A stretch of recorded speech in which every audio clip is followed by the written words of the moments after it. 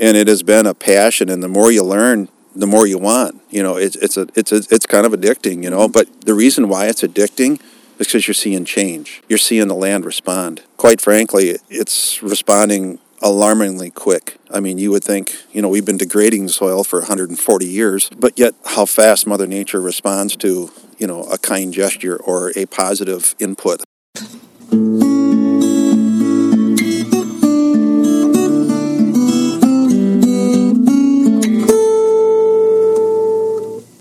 Welcome to the 301st installment of Ear to the Ground, the Land Stewardship Project's podcast on family farming, regenerative agriculture, community food systems, and local democracy.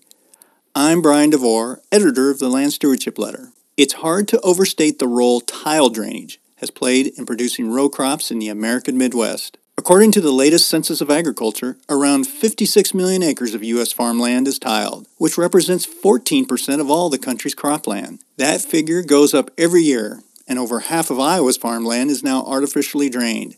In Minnesota, over a third is. With its ability to pull excessive moisture off farm fields in a short amount of time, this rural version of a storm sewer system has made countless low-lying acres tillable. Managing excessive water is particularly critical during the spring, when farmers are scrambling to plant their crops in dry, warm soil and get them off to a good start. With climate change ushering in increasingly intense precipitation events, being able to keep water from swamping or washing out our crop fields is more important than ever. But a few years ago, Tom Finnegan realized there was a limit to what all that underground engineering can accomplish. Tom farms some 500 acres with his wife, Kim, in the Cedar River watershed near Austin in southern Minnesota. Managing water is a major problem on the corn and soybean ground they farm. As a result, they haven't been shy about investing in the installation of drainage systems. But a few years ago, when the tiling company came back to them with a recommendation to install even more intense and expensive tiling infrastructure, the Finnegans decided to take a more biologically based approach. Namely, they began to rely more heavily on the ability of cover crops to build the kind of soil aggregate structure that allows fields to soak up and store moisture. By planting diverse cocktail mixes that contain as many as 12 species, the Finnegans are utilizing the ground cover and rooting systems these plants provide to build resiliency and productivity on their farm. The result is not only less swamp land and lower erosion rates, but fewer weeds. On top of that, the Finnegans have been able to make their cover crops a source of revenue by grazing their direct marketed beef herd on the plants. Building soil health profitably is exciting for the family, given that stewardship is a high priority for them. When they initially bought the farm, the Finnegans rented it out, but they eventually became frustrated with how the soil was being treated by the renters and began farming it themselves. Tom has a full-time town job, but over the past several years, he's found time to set up a regenerative system that, besides cover cropping, relies on no-till and managed rotational grazing. Tom recently gave a presentation during an LSP soil health workshop. Afterwards, I chatted with him about an eye-opening moment he had when he realized the role livestock can play in building soil health. We also talked about when he realized good soil tilth trumps tiling and the important role networking with other farmers plays when experimenting with innovative management systems. Don't really come from a crop background, came from 3 generations of a livestock producers, and so basically cattle and forage was what my exposure was from my youth to midlife, if you want to say. Had the opportunity to buy a farm close to my parents, and the whole goal there was to expand our cattle operation.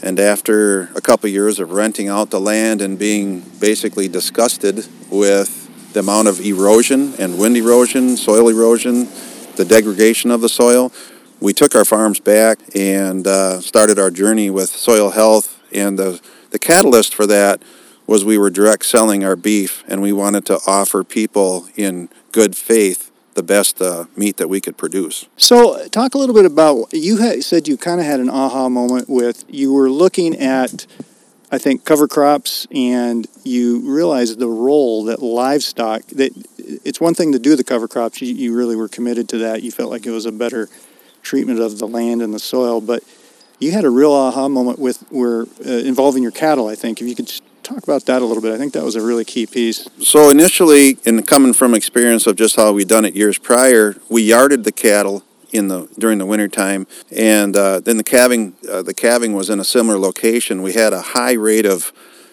infection or sickness in the calves, and mindfully so, because the concentration of manure and just close proximity. So visiting with another producer, they were calving on their row crop land, and since we'd already planted the covers, it just made perfect sense to move the cattle out on clean land with the covers. From that day forward, we have yet, knock on wood, to have a sick calf, and it's a lot easier to have a healthy animal stay healthy and make it through their journey versus one that got sick at youth and fights that throughout their lifetime. Cover crops are a little bit like apple pie or whatever. Everybody thinks they're a great idea, but not everybody has adapted them. They think the concept is good, but there's excuses of why they don't do it. And one of them is, well, it's an added expense to the farm. But I think you made a really good point about how livestock can really make it into a good revenue stream. Oh, yeah. Well, in our area, it's very, very hard to expand a livestock operation because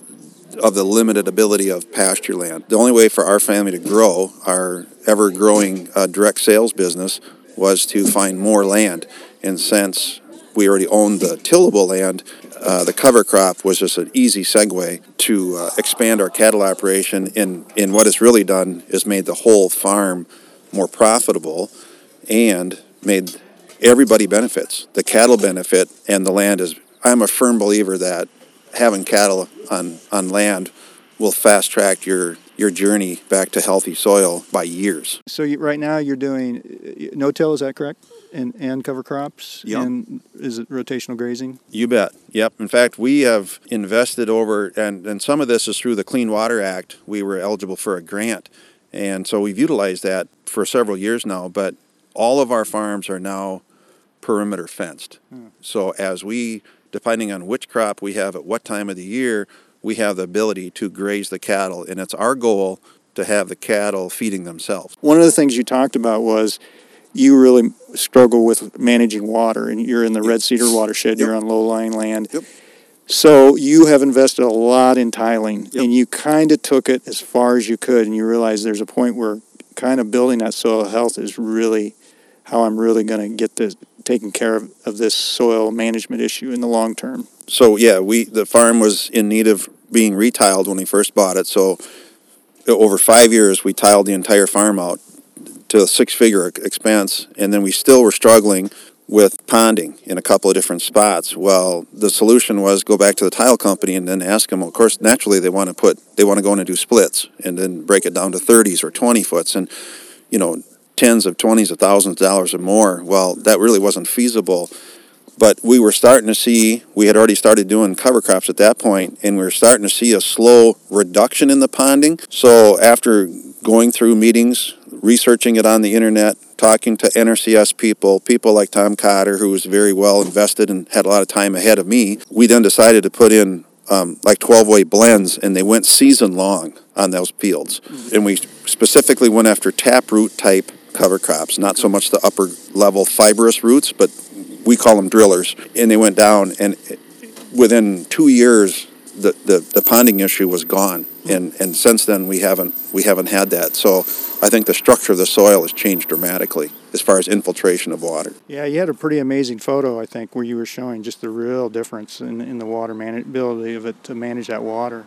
Yeah, and not only managing the water, but the weed pressure is no longer there. Yeah. Because, only the bad things want to grow, in those locations. So a huge improvement. And we're not having to spend all the money on extra tile. Yeah, it just really shows that there's a certain point you can do with mechanical changes and all that, but at one point you have to really turn to that biology. You bet. And I think it's only going to keep getting better. We're even seeing top hills where there was basically no quality soil left on the tops of our hills. We're now starting to see where we're growing a plant again there, which is just remarkable. So you can build topsoil and organic matter. So how long have you been kind of doing all of this stuff? 12 years. 12 years. So what else have you seen in that time kind of that's really showing you're on the right track? One of the biggest indicators would be worms. Before, they were almost non-existent. The porosity of the soil has changed dramatically as well. Since we've spent a lot of time putting fencing in, we've done a lot of digging, post hole digging, and putting hundreds and hundreds of posts in. And initially, when we were doing it, the ground was hard as a brick. It's amazing now how the soil has changed. It's mellowed, I guess would be the right word to use. And our goal is to help everyone out. And I have a next door neighbor that he and I went to school together, and they're a big dairy outfit, heavy conventional farming. And his dad is an older gentleman that it kind of controls all decisions. And of course, I think John and I, the son that's my age,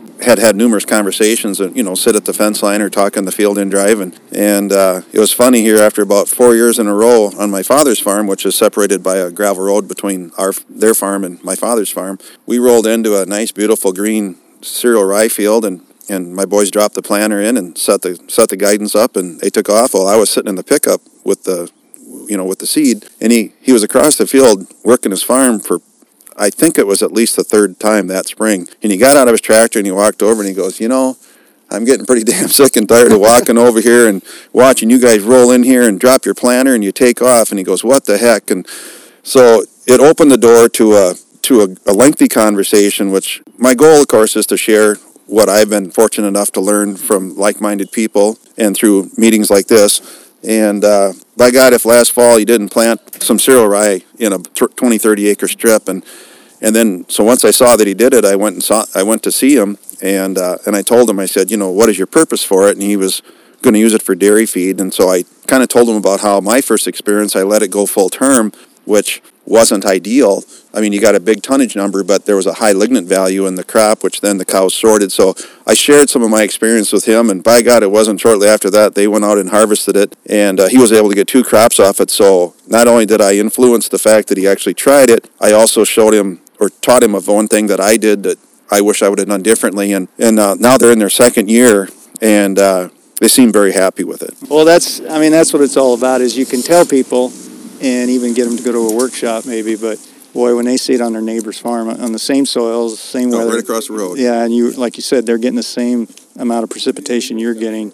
Yeah. There's nothing better. You just can't buy that kind of influence. No, and it's, I think as the younger people come up, there'll be a higher acceptance rate of these policies because they know that we need to make a change in the right direction, and this is definitely one of them. It kind of sounds like you got a little bit started back into, you're working full time off the farm, but you kind of got started back into this just a little bit because you really did care about stewardship of that land, and you were a little frustrated with how your renters were farming that land, and some people would find another renter, but you thought, well, I'll just take the bull by the horns and go out there and try to do some of these practices that I'd like to see out there. Oh, very much so. Yeah, we went there to have a discussion, and all I was really trying to facilitate that last meeting we had was to eliminate anhydrous and to get away from fall tillage so that we could extend the cattle. As it turned out, they were offended because me being a non-farmer in their eyes, they felt that I was,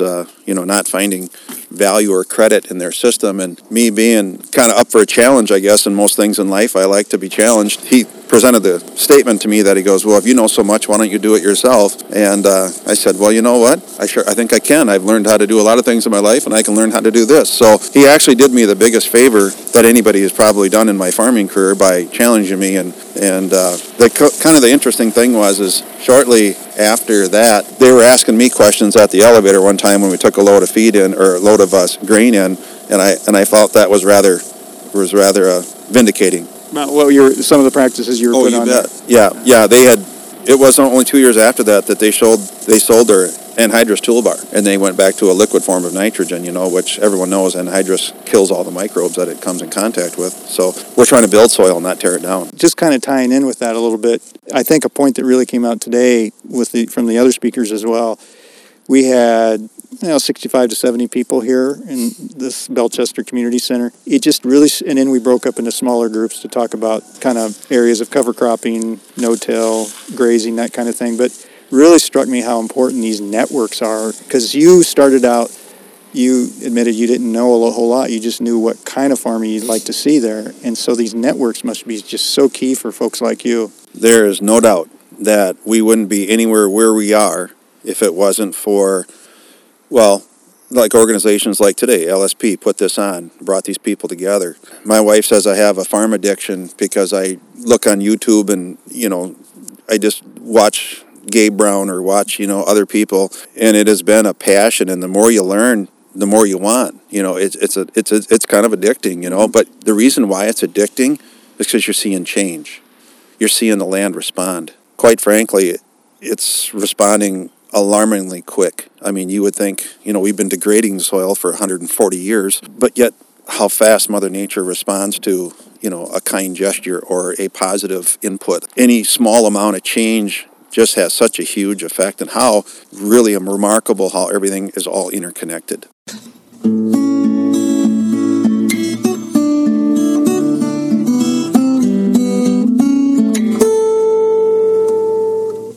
More information on building soil health profitably is available on the podcast page for Ear to the Ground episode number 301 at landstewardshipproject.org.